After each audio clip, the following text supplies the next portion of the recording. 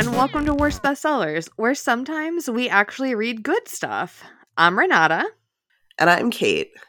And this is our book year in review. Welcome. We're going to talk about our favorite books of 2023, which is the year that it currently is. Yes. Can you believe it? No. So we'll start with some ground rules in case this is your first Bests of episode. So a lot of people's best books of the year list is only books published in that year, but not us, baby. We're rebels as anything we read in this year, no matter what year it came out. Because backlist titles are good too. Yes. When we first started the podcast, we used to do our best and worst of the year and mention the worst books that we read that weren't for the podcast. But we stopped doing that because that's the whole rest of the podcast and who cares? And also, just to let you know, we are going to be taking January off of the podcast so that maybe Kate can stop coughing if she has a full month to recover. Maybe. And also we'll see. Yeah, also just, from the psychic damage that we incur over the year. Just, Yeah. Anyway, so this will be our last episode until February, at least on the main feed. If you're a Patreon patron, you might get some little treats in January. But Yes. You can check out patreon.com/worstbestsellers if you want to know more about that. Yes, and when we come back in February, we will, of course, be coming back into Nora Roberts Appreciation Month. So you have that to look forward to. I'm looking forward to it. Yeah. I guess I also at the top will apologize, as if you are listening to this, which you have to be because it's a podcast, you may have noticed that I continue to sound terrible. I swear I got better from the last couple colds that I had when we recorded, and then I got a new cold. So I'm sorry that I have been sonically off-putting for the last 18 episodes at this point, and I swear I'm trying to get better.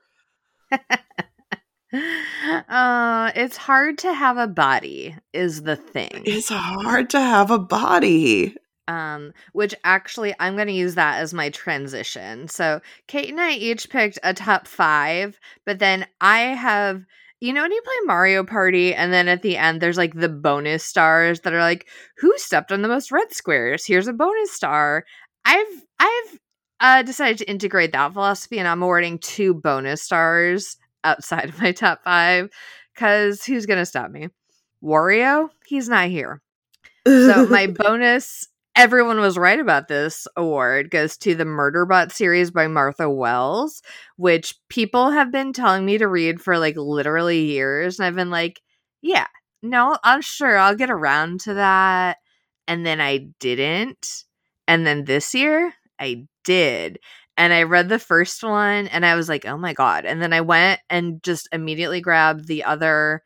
At the time, the other 5, there's a 7th one that just came out, and I haven't read that one yet, but I read all the ones that are out, and I love that funky little robot Murderbot.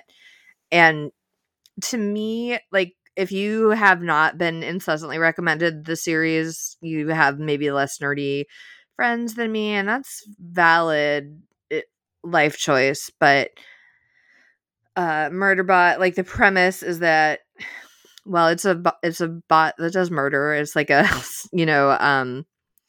a security kind of droid who has hacked itself so that it doesn't have to obey its owners anymore. But for a long time, it mostly just uses its newfound freedom to watch television secretly inside its head, and it doesn't really want to be bothered with doing a bunch of other stuff. And then eventually he has to escape. Not he, it uses it pronouns. It's a murder bot. It escapes, it gets into adventures. It still just wants to watch TV, which is so relatable. And it's such a cool character. It's such cool world building, and the way that Murderbot as a narrator just casually reveals fucked up truths about capitalism and gender and society, and then also is just like, but also I literally just want to watch my shows. I'm like, this is the best character of all time. Maybe some are saying this. Anyway, so Murderbot Tears by Martha Wells, bonus star for everyone being right about it. Great job, Murderbot. Yeah. All right. My bonus star for this was my favorite. A different book in the series was my favorite book last year, so I'm not going to put it on my list again, but I really enjoyed it, and I still really want you to continue to read these books. Goes to For Never and Always by a friend of the show, Helena Greer. And this is the second book in the Kerrigan series. And this one focuses on the romance between Hannah and Levi. Who Hannah is the cousin of one of the protagonists of the first book, Miriam. She is the manager at what was previously the Kerrigan's Christmas Tree Farm and is now Kerrigan's All Year. And Levi Blue was the childhood BFF of Miriam and Hannah, who fell in love with Hannah when they got older and secretly married her and then ran off to do his own shit and abandoned her, and then found out that he inherited a third of a Christmas tree or a fourth of a Christmas tree farm. And at the end of the first Kerrigan's book, he reappears, and this book is dealing with the fallout of that and his relationship with Hannah and how they're basically like, look, give me one more chance to be like your partner, and if I do good, then we could maybe get back together. And it is a really delightful, really sweet book. Levi is infuriating, but also in that way that you're like, I can't help but like this man, even while I want to wring his stupid little neck covered with dumb scarves. It is a lot of fun. It's very sweet, and I definitely recommend it. But I didn't want to put it in my official top 5 because I did perhaps put the first book in that series in my top 5 last year. So that is my bonus star. Valid. I pre-ordered that book as a supportive friend, but then I haven't read it yet because there's so many Murderbots. But I'm looking forward to reading it. Just came out like a week ago or 2 weeks ago, so you're not that far behind. Yeah. Anyway, my other bonus star is my bonus Kidlit award because I have arbitrarily chosen to highlight adult books in my top 5 for the podcast because I got to pick the best middle grade and young adult books for the Boston Globe, which is very cool, very fun, very stressful.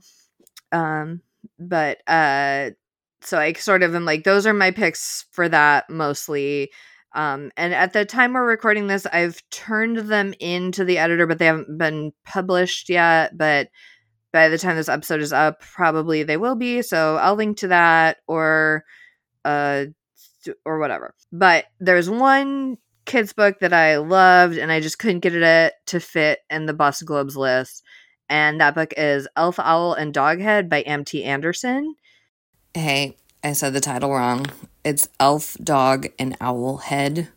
Normally, I don't bother to fix mistakes, but this is pretty major. Okay, bye. M.T. Anderson is an author who I love. He is such a fucking little freak in the best way. And I don't understand what his deal is because every book that he writes is like a 180 completely different book from the last thing that he wrote. And they're all fucking great.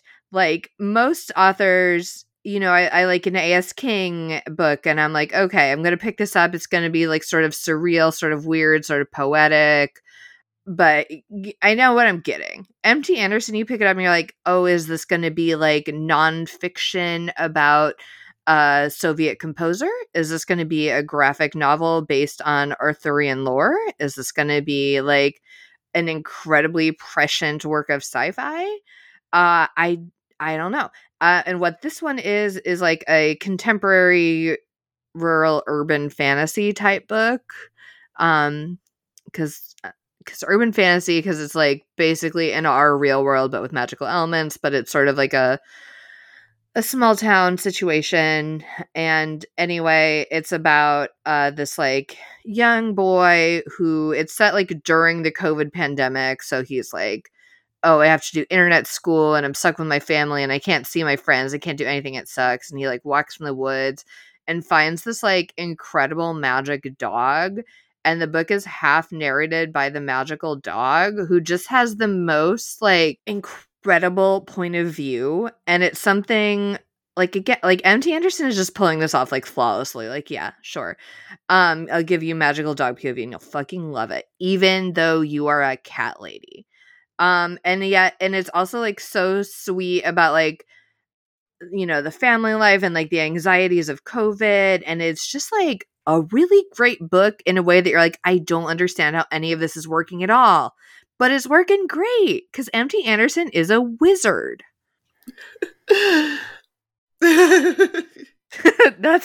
That's my concluding statement. MT Anderson is a wizard. Excellent. Love that for him. And I will have to put that on my list because I do like MT Anderson, and I would not disagree that he is a wizard. So there we are. My second bonus star goes to A Guest in the House by Emily Carroll, and I am giving it a bonus star and not actually including it on my list. One, because if I do this, then I have more room for other books. But also two, normally, like, if I'm going to put a graphic novel on my list, normally when I read a graphic novel, I kind of read it twice. I rush through it once. I mean, not like rush, but because I read very quickly, I essentially like go through it at a pace that doesn't allow me to like fully appreciate the art. And then I try to like go through it again once I know the story and pay attention to the art as I go. And I just read this, not last night, but maybe 2 nights ago.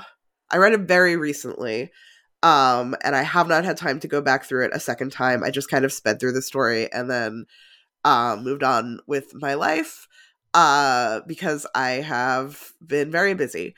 And I do want to go through it more with a closer eye to the art, because the art is fucking outrageous because it's Emily Carroll, so of course it is. But I did really enjoy it.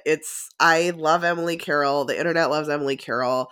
If you are unfamiliar with her work, she has done a couple other graphic novels, most notably Through the Woods, which is a collection of her horror short comics. And you also probably know her, if you are on the internet, from her short horror comics that are on the internet. There's a whole bunch of them. She's a very distinctive style, and I think if you looked at a piece of her art, you would be like, oh, I know exactly who that is. And this was a full-length graphic novel from her, one story. It was creepy and weird and queer and like unsettling. So those are all things that I love. It is about a young woman who lives in this small town where she is she works in a little supermarket. And when the book starts, she has just married a gentleman who recently moved to the town, and he's a widower, and he has a young daughter, and she's like, cool. And she's like excited about like having a house and like in a beautiful place and, you know, being around other people, because she prior to this has lived a very lonely life. But also like her husband's real weird.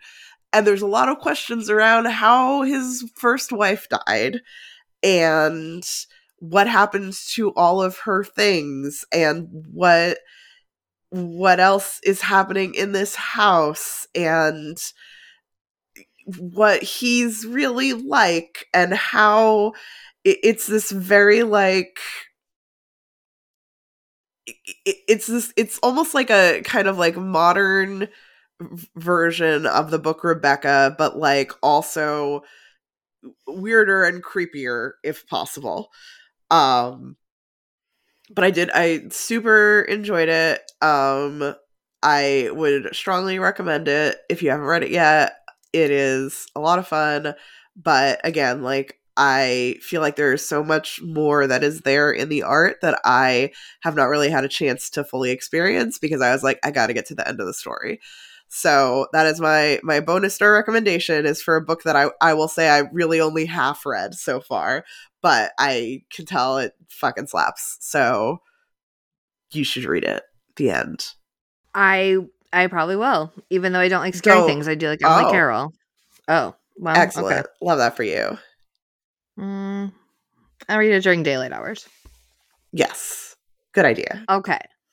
Bonus stars concluded. Now on to the actual official list of top 5 books.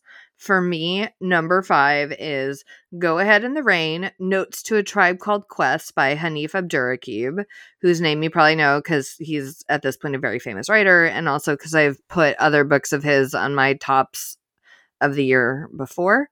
And this is an earlier book of his, and I had not gotten around to reading it because I was like, I do not know the group A Tribe Called Quest. I've never listened to any of their music. And I do really like the way that Hanif writes about music, and I've said that before, that like in his essays about artists that I haven't listened to, I've enjoyed his writing even if I don't know the music. But I felt like committing to an entire book that was just about one group that I didn't really know was maybe a lot. But then I decided to check it out anyway, and I was like, God damn, you did it again. Like he's such a gorgeous writer, and he writes so evocatively about music. And, you know, it did encourage me to go and like pull up some of their music and listen to it. And I was like, oh yeah, it's pretty good music, turns out. So that was good too. But he's just so good at capturing like why music matters to people, and like the personalities of these individual members of the band, which obviously I don't know them at all, like obviously not in real life, but I also wasn't really like familiar with them as personalities. And so it's a little bit like a group biography, and it's a little bit of a memoir, and it's a little bit of like music criticism, and it's just like a stunning book. Great job, Hanif, per usual. Excellent. Well, my number 5 book is also a nonfiction book by an author who you've probably heard of because I never stop talking about him, and that would be Under the Eye of Power by Colin Dickey. If you are a frequent listener to this program, you may have heard me talk about Colin Dickey's book Ghostland about roughly 900 million times. And then also his book that came out during the pandemic, The Unidentified. And this book is very much in the same vein as those. Ghostland is looking at America and American culture and American history through ghost stories and like different versions of ghosts and things that have existed through time in different areas, and examining how they reflect on American culture. The Unidentified is a similar take, except it is based on cryptids and monsters. And Under the Eye of Power is about conspiracy theories and how conspiracy theories and like secret societies and other things in that vein are woven into the history of American politics and why they're woven into the history of American politics. And it really is just a fascinating dive into this topic. The thing that I always say, I always tell people that my party trick is being the co-host of Worst Bestsellers, because usually like, you know, people will be like, oh, if like books come up and like a popular, you know, if someone's like, oh, like, yeah, like everyone's reading Colleen Hoover, everyone TikTok's talking about Colleen Hoover, and I have no idea who that is, I can pull out, oh my gosh, okay, let me tell you about Colleen Hoover. Back when everyone was talking about 50 Shades of Grey, I was like, I am here for you. I have read 2 of the 50 Shades of Grey books, and I can answer all of your questions. So knowing a lot about like popular books that are frequently in the public spotlight is a great party trick, and I thank this podcast for that. But my other party trick is the weird bits of history that I have learned from these Colin Dickey books. The Winchester Mystery House from Ghostland, like literally I've made friends by explaining the entire history and the ghost stories around that property and the history of that house.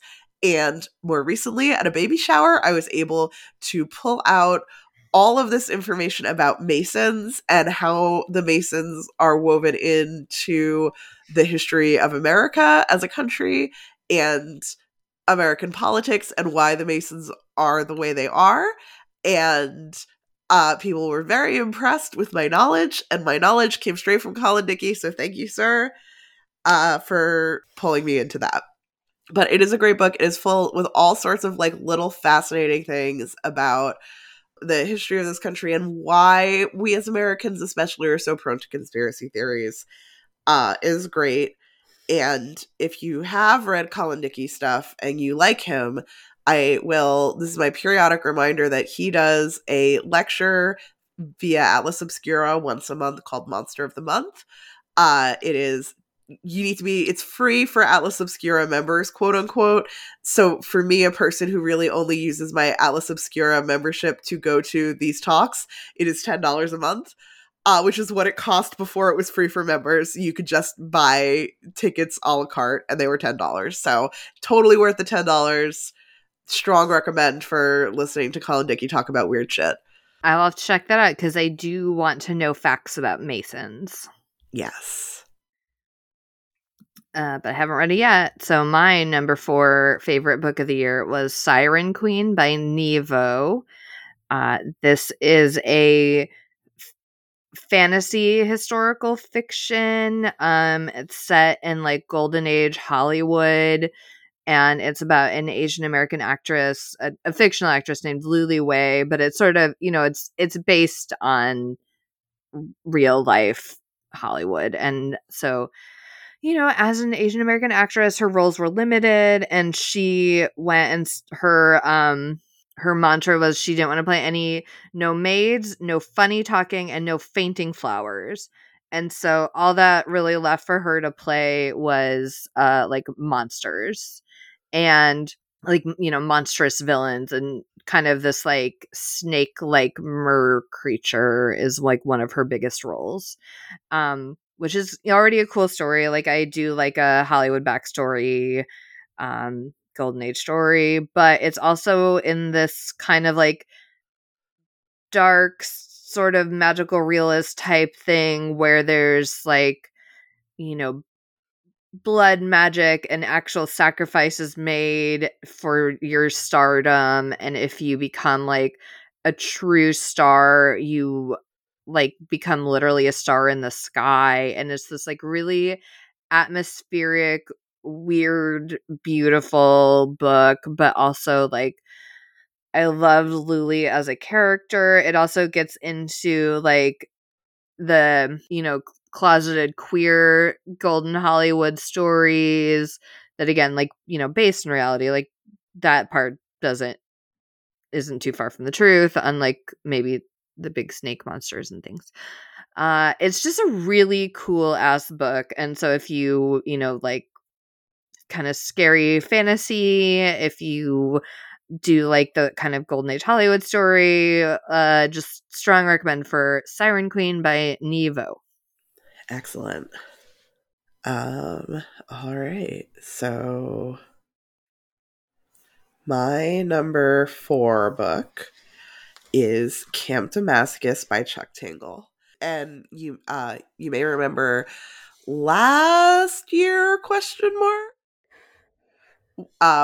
the podcast for Halloween, we read Straight me and a couple of the regular queer guests on the program read straight by Chuck Tingle for this podcast and talked about what worked and what didn't and how much we liked it. And at the time, he had announced that this book was coming out, but we didn't know very much about it. And I was very excited about it. And now I've read it, and I will tell you, as you can see from it being number 4 on my list, that it was very good and worth the hype.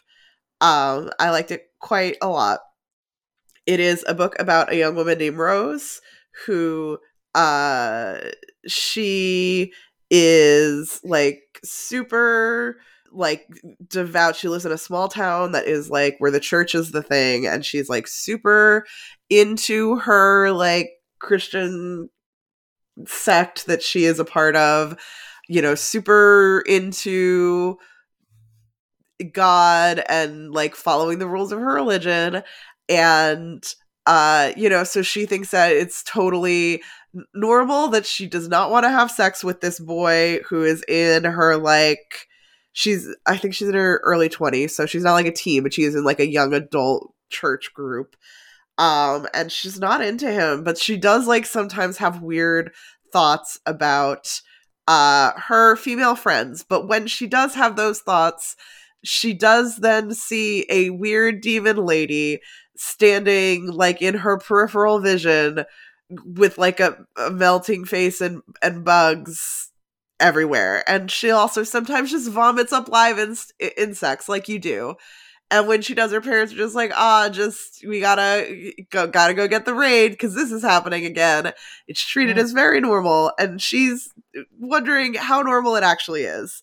And as time goes on, she starts to realize that something more is going on in her town than she initially thought. She meets another young person who also knows that something weird is going on in this town, and together they start to deconstruct both of their memories and the fabrications that have been put up by the church in their town to figure out like what is really going on and what it has to do with the gay conversion from gay to straight camp called Camp Damascus that is run by the church in their town.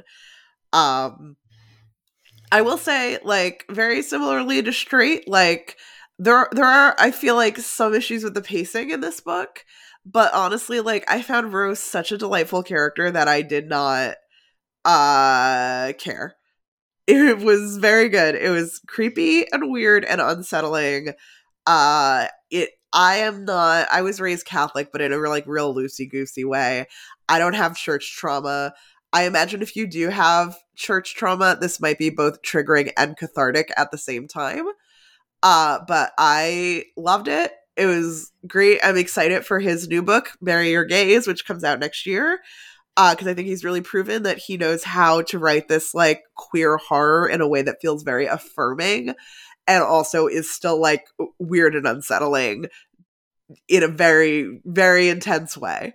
So strong recommend for this one. I think like everyone at this point has read this book, and that's cool. But keep reading it. If you haven't, you should start. That's my pitch. I haven't, but I probably won't. Yeah. But sounds cool if you're into that. Yeah. Okay. Well, my third favorite book of the year was America the Beautiful? ? One Woman in a Borrowed Prius on the Road Most Traveled by Blythe Roberson. And this is a book that is just sort of like manufactured in a lab for me to enjoy. It's got all my favorite things in it. A Prius, national parks, a woman. What more could I want? A cat actually is what I could want. So still pretty good. And it's just a memoir / travelogue of her deciding to visit some of the national parks that she hadn't visited before and to acquire junior ranger badges for them.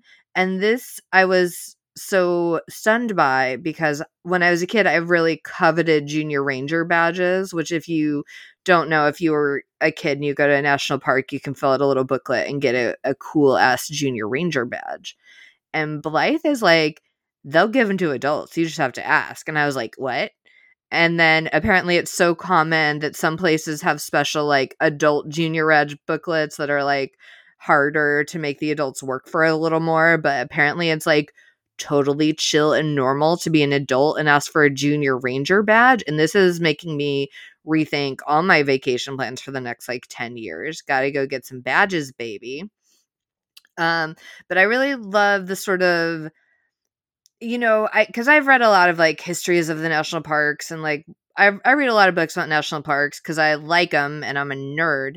And I like that this was just like very personal and specific, and it wasn't like this is every national park. It was just sort of like a handful of them. It was very personal, and it did also grapple with like kind of the ethics of national parks and like the colonialism of it, and indigenous use of the land, and like overpopulation of the parks, and like, should we even be doing this? Hence the road most traveled part of the title. But then also being like, but also they're very like beautiful and cool, and they'll give you a little badge if you ask for one. And I just like, I felt like my sensibilities are so perfectly aligned with Blythe's, and sometimes it's nice to just read a book and be like, yeah. And that's how I felt reading this book. Excellent. Cool. I'm not a national parks girly, but I'm so glad that this person is also and exists and was able to write you this book. Because it does really sound like it was written for you, Renata. I would believe it more if there was a cat in it. Yeah. My number 3 book is The Narrows by Kate Alice Marshall. Kate Alice Marshall, another author who you probably have heard me talk about endlessly on this podcast because I'm obsessed with her and everything she's ever written. I shouldn't say that. I am obsessed with her and all of the supernatural thrillers she has written. I was very sad to see when I was on her, either in her newsletter or on her website or something recently, she had said that like she has a YA supernatural book coming out next year, or maybe an adult supernatural book going out next year, and then that's her last supernatural book for a little while. And I was like, oh. I mean, I'm sure her regular thrillers where human is the monster are also fine, but you know me, I like a spooky book. So I do know that. I am a little sad to hear that, especially because she is like sort of loosely written a series, and I just really want there to be more books in this series. And I would like them to happen, so I am sad. But in the meantime, I have read The Narrows, and it is very good. So her book that came out I think this book came out this year. It's called The Narrows, and it is about a teenage girl named Eden who goes to the Atwood School, which is a prestigious boarding school.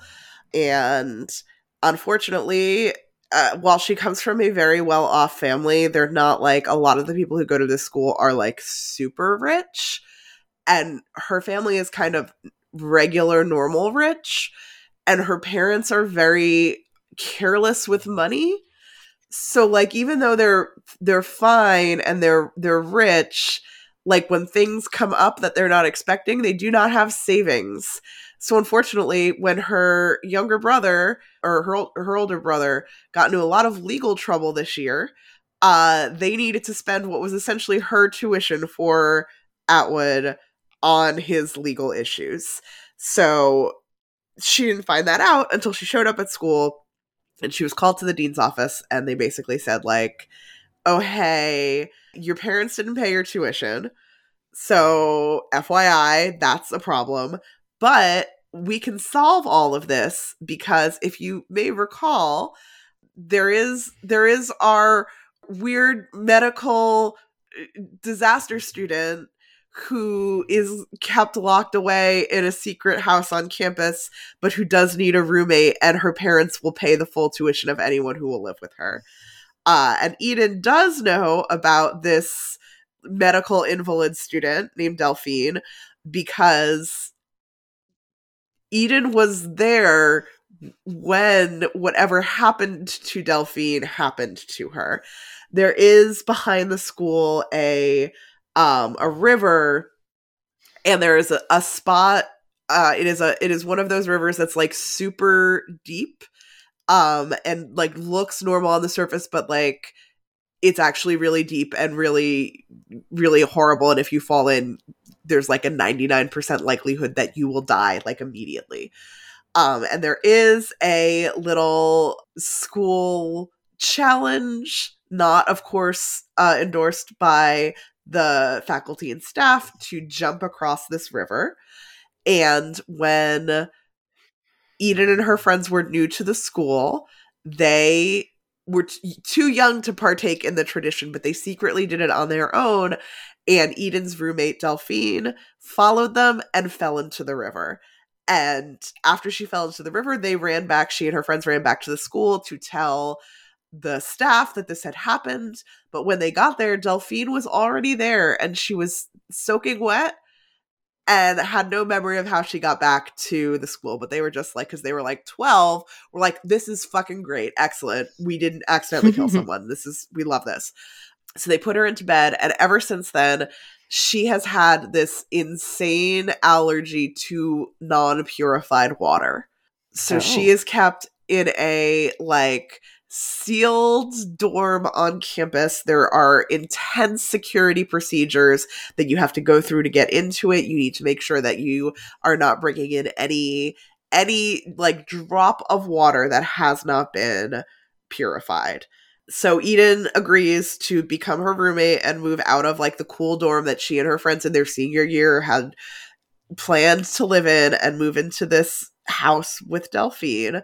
And at first it seems weird, but then she starts talking to Delphine and she sees that she's actually like kind of cool, and maybe she's into her, question mark. But even beyond this budding friendship and getting to know this girl who she found like really annoying when they were 12, but now thinks is maybe pretty cool, there are weird things happening in this house. She'll go to sleep at night and to the sound of rain, and will realize in the morning that it did not rain overnight.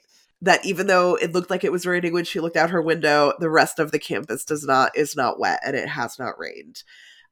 She sees things, and she will wake up to like footprints, like wet footprints all over her house, her little dorm thing. And she begins to realize that whatever happened to Delphine has not let her go, and now it is perhaps coming after her as well. As with all Kate Alice Marshall books, this book fucking slapped. It was creepy and cool. The characters were great. The relationships between all of the characters, the friendships, and all the other relationships were fantastic. It felt really believable for a bunch of teen girls in their senior year, realizing that they're about to part ways anyway, and realizing how their relationships are fracturing. I loved it. I love a boarding school story. I love a haunted boarding school story. So this ticked all my boxes, and I strongly recommend it. It's not my favorite book by her, but it was great, and I liked it. And you generally should read it too. Renata, you maybe not so much. Yeah, it sounds cool though. I'm glad you had that for you to read. For me to read, my second favorite book of the year was Braiding Sweetgrass by Robin Wall Kimmerer, which is another like file it under everyone was right about this book. It's been around. Let me okay, yeah, it came out in 2013, so it's 10 years old. And you know what? Still good. Still great. Robin Wall Kimmerer is a member of the Potawatomi tribe, and this book, and she's also like a PhD botanist. And this book, it's part kind of memoir, part nature writing, part history, and just sort of her exploring her personal experience, like as a plant scientist, and the way that has intersected with, her indigenous beliefs and teachings, and the way that, white scientists will just sort of reject native beliefs. And then if you investigate them, it turns out that actually there is like reason to it. Like, one anecdote was that she had a grad student who was investigating sweetgrass, which is like a grass that is used in a lot of like ceremonies, and it's like an important grass, and it's hard to grow in I want to say captivity, but that's not what you say for plants. It grows better wild. It's hard to like raise sweetgrass intentionally. And so her grad student wanted to do a study that was like, well, what happens to sweetgrass after you harvest it correctly? And these like white scientists that had to like, she wanted to do that for, the student wanted to do that, I think, for her PhD thesis. And the board of white scientists was kind of like, well, that's a stupid topic because obviously if you pick the plant, it will grow less. Stupid. And Robin Wall Kimmerer was like, well, she's like my student and like, let's do it. And it turns out that like, if you properly harvest the sweetgrass the way that traditionally you're supposed to do it, then it grows back even stronger than if you just like leave it be. And so like, get fucked, white men, actually, is kind of the subtext of this book. But it's also like, it's just the way that she reflects about like raising her two kids and like teaching them about plants, and the way that she talks about like how, yes, we're kind of like fucking up the ecosystem real bad, but she still has hope for the future. Like, it was just really lovely, and it made me like cry and feel emotional about Earth. So check that out if you want to learn about plants and experience human emotions. A lot of people I know have liked that book very much. Much like you said, it's a book that everybody is very into. Yeah, and I'm hopping on the bandwagon. Excellent. Love that for you. I'm hopping on the bandwagon of, I actually don't know if there's a bandwagon for this. My second favorite book that I read this year was Episode 13 by Craig DeLuey. This is a mixed media horror book, which I love. So there was this list that was going around that was like the best found footage horror novels, and I'm putting found footage in quotes because this list that was going around seemed to take basically any horror novel that involved like people making a horror movie as found footage, or if it was like about people making a documentary or about like whatever. I tend to think of, when I hear found footage horror novel, what I want is something that is made up of, if not actual ephemera, obviously, but like, epistolary almost, like transcripts and, video footage and voice memos and journal entries and stuff like that. And I was really mad because a lot of the books on the list were not technically found footage in that sense. This one, which I don't think was out when this list was going around, does fall into that category. It is really cool. It is about what has happened to this, there's a cable, there's a cable Sci-Fi Channel-esque cable show that is a ghost hunting show, and the conceit of it is that it's run by a husband and wife, and the husband is a dedicated believer to the paranormal, and his wife is a physicist, and she does not. She is skeptic, and so they investigate these hauntings, and she essentially debunks them as they happen, and he's really excited because there is this house in the middle of nowhere that used to belong to an organization called the Paranormal Research Foundation back in the 70s, and it was abandoned like overnight by all of the scientists and their test subjects who were living there, and no one ever heard from them again, and no one ever knows what happened. And because the place is going to be torn down soon, the company that owns it is like, yeah, you can film your TV show there. So, like, they're all very stoked. And they show up at this house and prepare themselves to do it's sort of like a prevailing, like, many antagonists sort of situation where they really want to get proof that paranormal things exist, some of them, because this is their life's work. Claire, the scientist, is bored with this and doesn't know how to tell her husband that she doesn't want to do the TV show anymore. The husband, Matt, the producers have told him that, like, right now the show is on the bubble, so they need to film, like, a really good finale in order to convince people to renew them for a second season. One of the people on their team, she's not super into paranormal. She is an actress who they hired to, like, just be like a techie on their crew, because they were like, we need essentially, like, more diversity. Like, you're a bunch of white guys and one white woman. Like, we need to put someone else into this mix. And she's, like, young and hot, but also a black woman. So that's, like, points for diversity.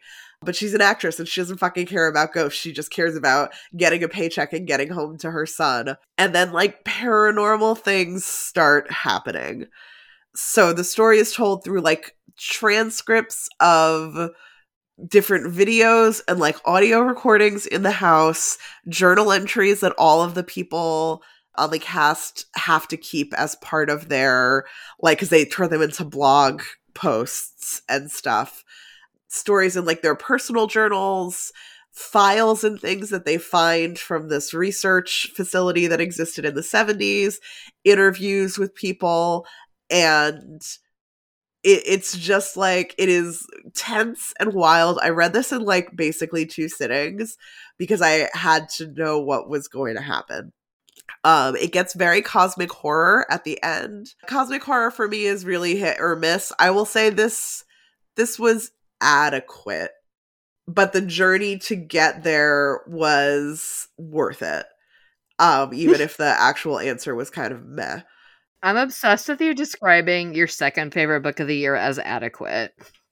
I mean more that, like, the like revelations of, because, you know, when you're, like, reading a horror book, a lot of the bulk of the book is gonna be, like, building up to whatever, like, horrible thing is happening at the climax. And the problem with cosmic horror is that for me personally, cosmic horror, you can have, like, a great lead up and a great, like, tense, awesome story. And then when you get to that climax, like, sometimes cosmic horror stuff by the definition is just not scary because it's literally impossible to describe. So there's, like, ways that you can do it well, and there's ways that you do it that's fine, and then there's ways that you do it badly, and they did it fine. But the rest of the book was so good that, like, I truly enjoy the act of reading it, even if, like, the cosmic horror stuff is not my cup of tea. Okay.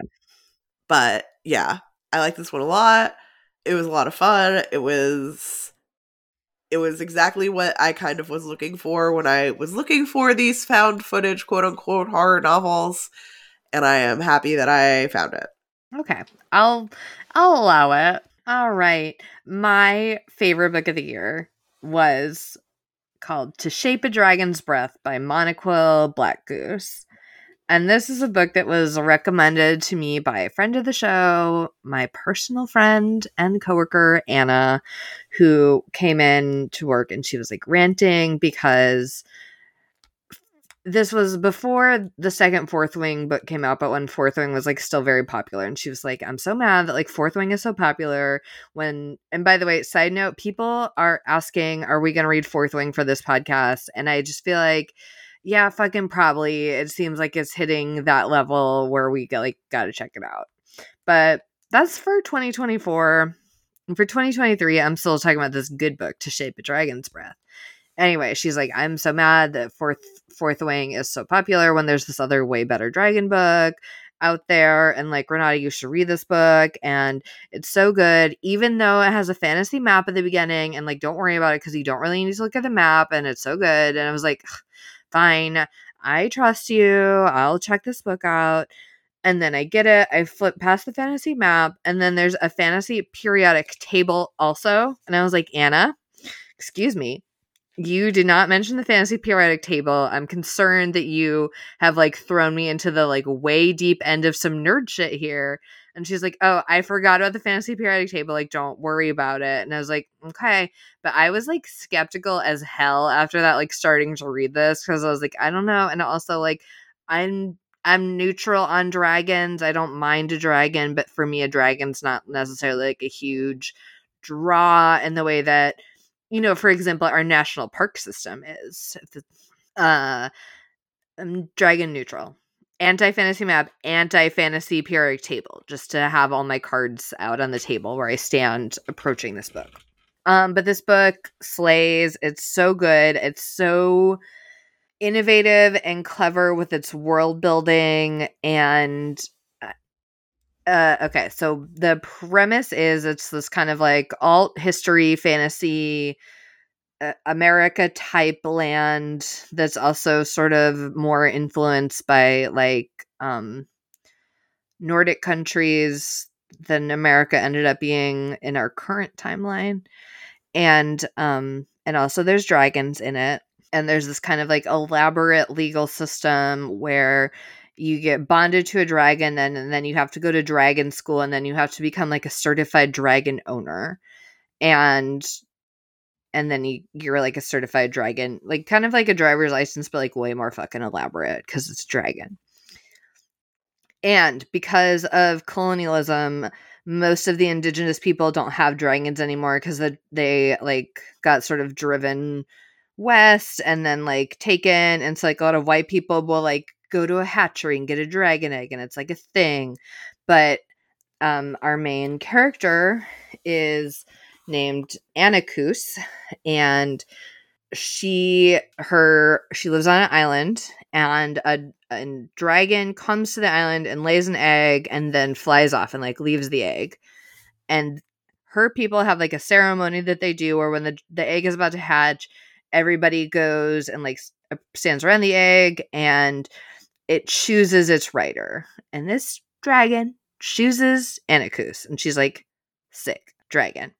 And then the white people are like, excuse me, you have an unlicensed dragon? You have to come to dragon school, actually. And she's like, I don't really want to. And they're like, if you don't, like, we put unlicensed dragons to death, so you gotta come. And she's like, fine, I guess. And so she goes to, like, dragon boarding school, and there aren't even that many girls there. There's only one other indigenous person there, and he's someone who had been like a servant in a household and then accidentally bonded with a dragon, and so he's been like raised among white culture anyway. So she's like the only indigenous person there who's like raised in the indigenous ways.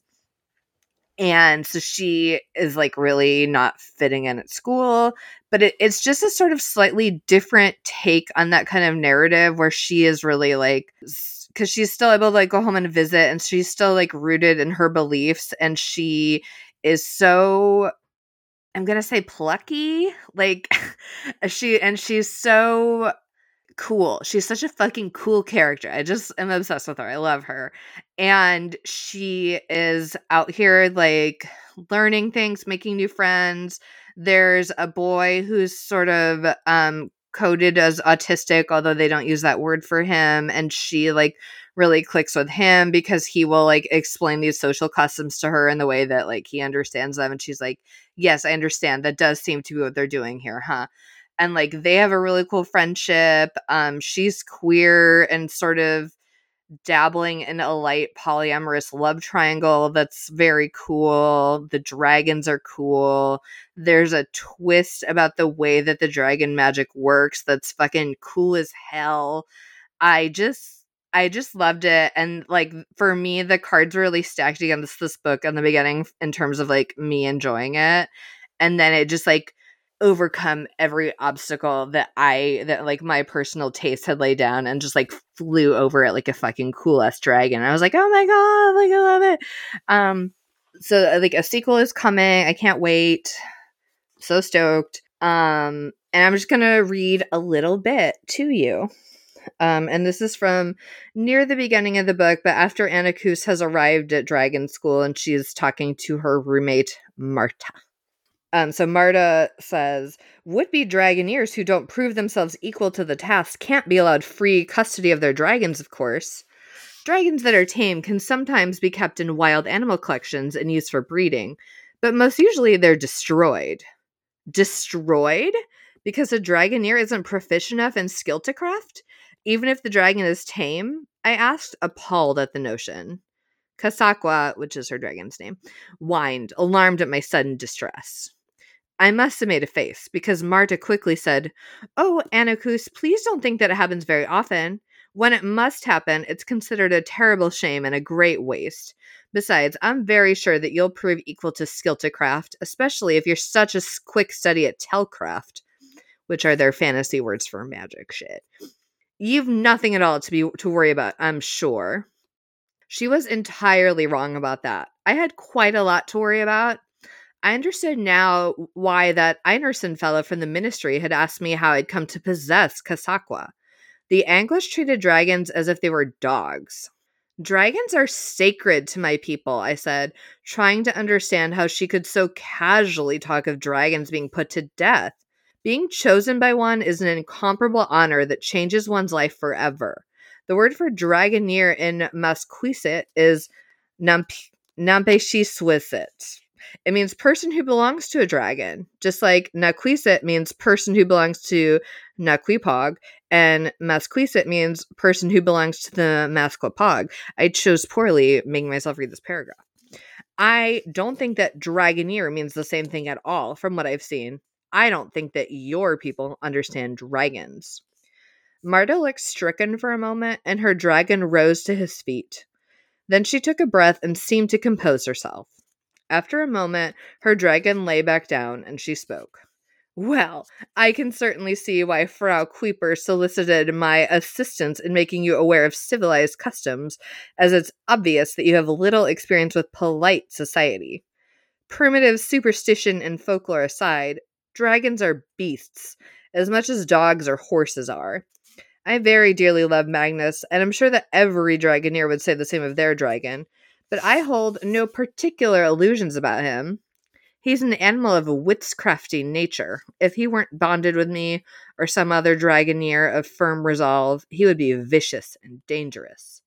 There are still truly wild dragons in the remote mountains of Teixland and Vascosland, and they still menace shepherds and even kill and eat mountaineers and explorers from time to time. It's my understanding that there are wild dragons in the interior of Marcusland as well, on the western and northern frontiers, and that there is much a menace to settlers as wolves and great cats are. The dragons and the wolves and great cats were all here long before people were.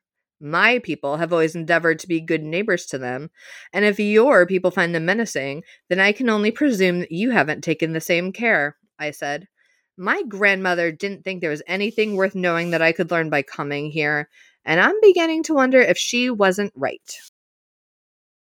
I'll stop there, but it's a sleigh. Anyway, that's To Shape a Dragon's Breath by Monaco Blackgoose. I still haven't read Fourth Wing, but I would bet $27 minimum that this book is better than Fourth Wing, because it's so good.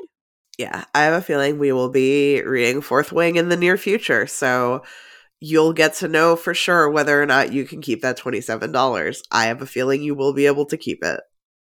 Fingers crossed.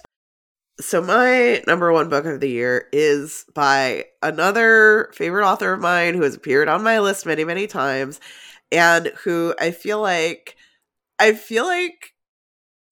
I don't know, this may be like totally off base, but I feel like there were a lot of folks who were kind of sleeping on T. Kingfisher, Ursula Vernon's pen name, and she fucking slaps.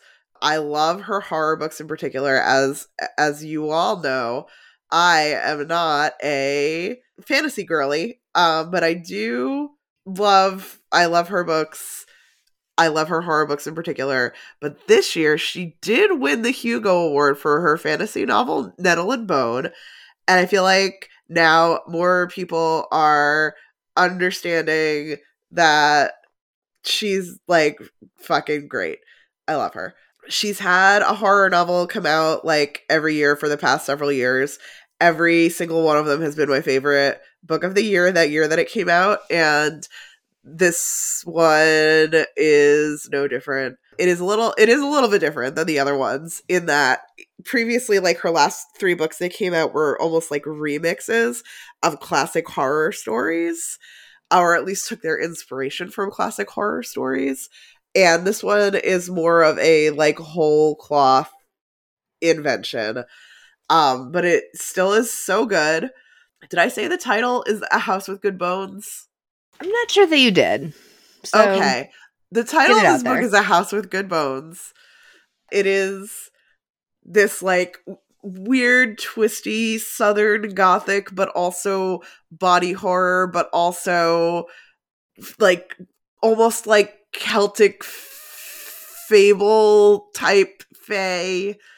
Is very good. Is about a young woman named Sam who is a bug scientist, and specifically like she works on like archaeological sites and looks at bugs on digs, and that's like her whole jam. And she hasn't been home in a while, and she talked to her brother recently who has been like, something weird is going on with mom. She and her brother both live very far away from where they grew up, where her mother is currently living in the house that used to be their very strict, very overbearing grandmother's.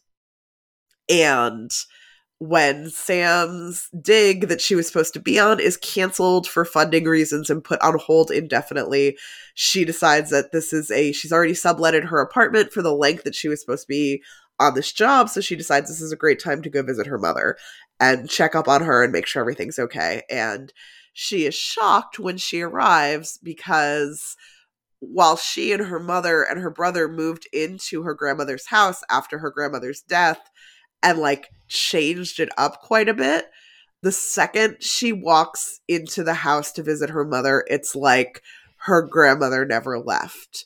They had previously like painted all of the walls like bright colors, and now they're all back to like bone white.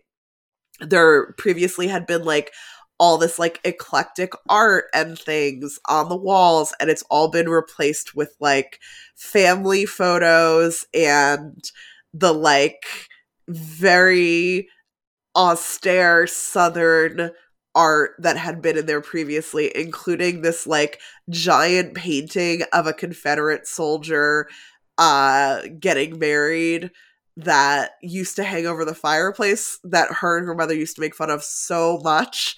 And when she gets there, like, it's back in its regular place. So she can tell something's wrong. Her mom's being really weird about it and very...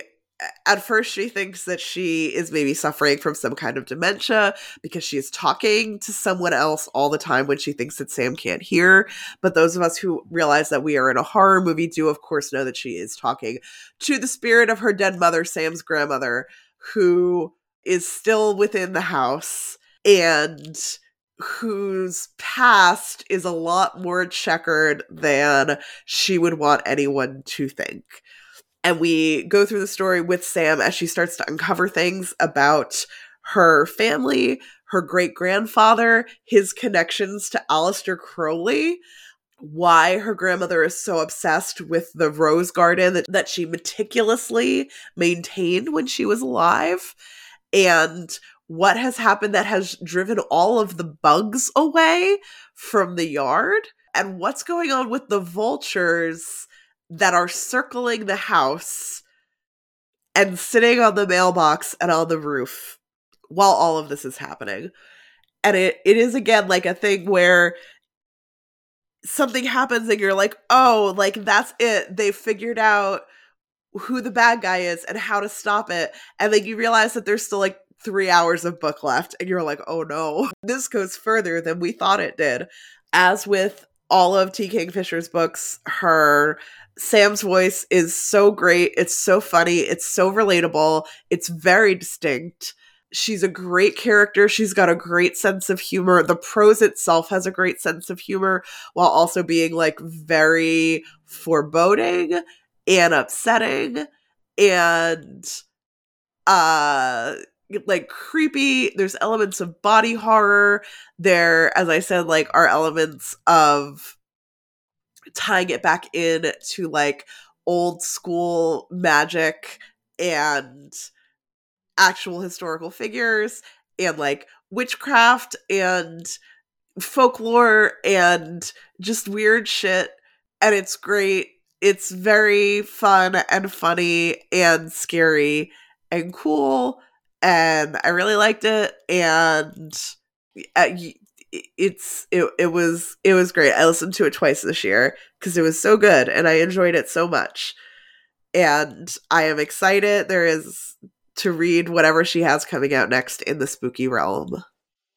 And I forgot about the part where we read things. Cool. Well, that sounds real spooky. And I know you are a true T. Kingfisher fan, even pre-Hugo. You know, you got it on the ground floor of T. Kingfisher. I just want the building filled up. I want everyone on the bandwagon. I want everyone to read these books and talk about how great they are. I made Kale listen to one in the car. Actually, I made Kale listen to one. I made Kale listen to What Moves the Dead last summer in the pool, and they really liked it, unsurprisingly, because it is about fungus and body horror. And then I made them listen to The Hollow Places when we were driving back from New Jersey in September. All right. You are doing the street team work. You're out here. You're dragging people onto the bandwagon. Yes. That's all I want. You're doing it. All right. Well, those are them. Those are our favorite books of the year. We hope that you enjoyed hearing about them. If you didn't, don't tell us because it hurts our feelings. Thanks. We will be back in not 2 weeks, in some time. In some amount of time. We'll be back in February. Yeah, I don't know how many weeks that is. Some amount of time. No, I don't either. Until then, we hope you have a great holiday season, a happy new year, a safe new year. We hope you read some good books or watch some good TV. There's a lot of really good TV also. Let's not forget about that. We didn't put our little ending in here, some kind of a drift. We're on social media, most places at Worst Bestsellers spelled normally. We're still on Twitter at Worst Bestseller with no S because of reasons of space limits. That's the truth. There was a character limit. I'm so sorry.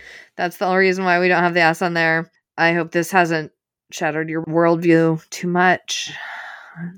You can find us on Apple Podcasts, Google Podcasts, Spotify, Amazon, all of the podcast places. You know what they are. And if you do find us on any of those places, please subscribe and take a moment to rate and review. When you rate and review, it moves us up on the charts and makes it easier for new people to find us. And if you do rate and review, because this is our positive episode, we'll just be really happy. We'll be really happy and we'll really appreciate you taking time out of your day to make our days a little better. But we'll also never know about it because we never read the reviews. Yeah. But sometimes we'll know in our hearts. Accidentally. Sometimes we do accidentally. And if we like happen to glance at it and the most recent one is like a nice one, that will make me really happy to have seen. We have a Patreon available at patreon.com/worstbestsellers. And as Renata said at the top of the episode, we will be probably dropping some bonus episodes in January. So if you really miss us and you can't go a month without hearing our voices, first of all, I'm so sorry because I've sounded like a monster for the past month and a half. But you can head over to Patreon and we'll hopefully, probably, maybe be posting some bonus episodes over the course of January to tide you over until new content in February. And that is, once again, patreon.com/worstbestsellers. You put a lot of qualifiers in there when we already have like a time scheduled to record a bonus episode coming up. Well, I know, but you never know. That's true. I'm online at Renata Snacks. I am online at 14 Across. And thank you all so much for listening. Thanks for being with us, and we love you. Bye. Bye.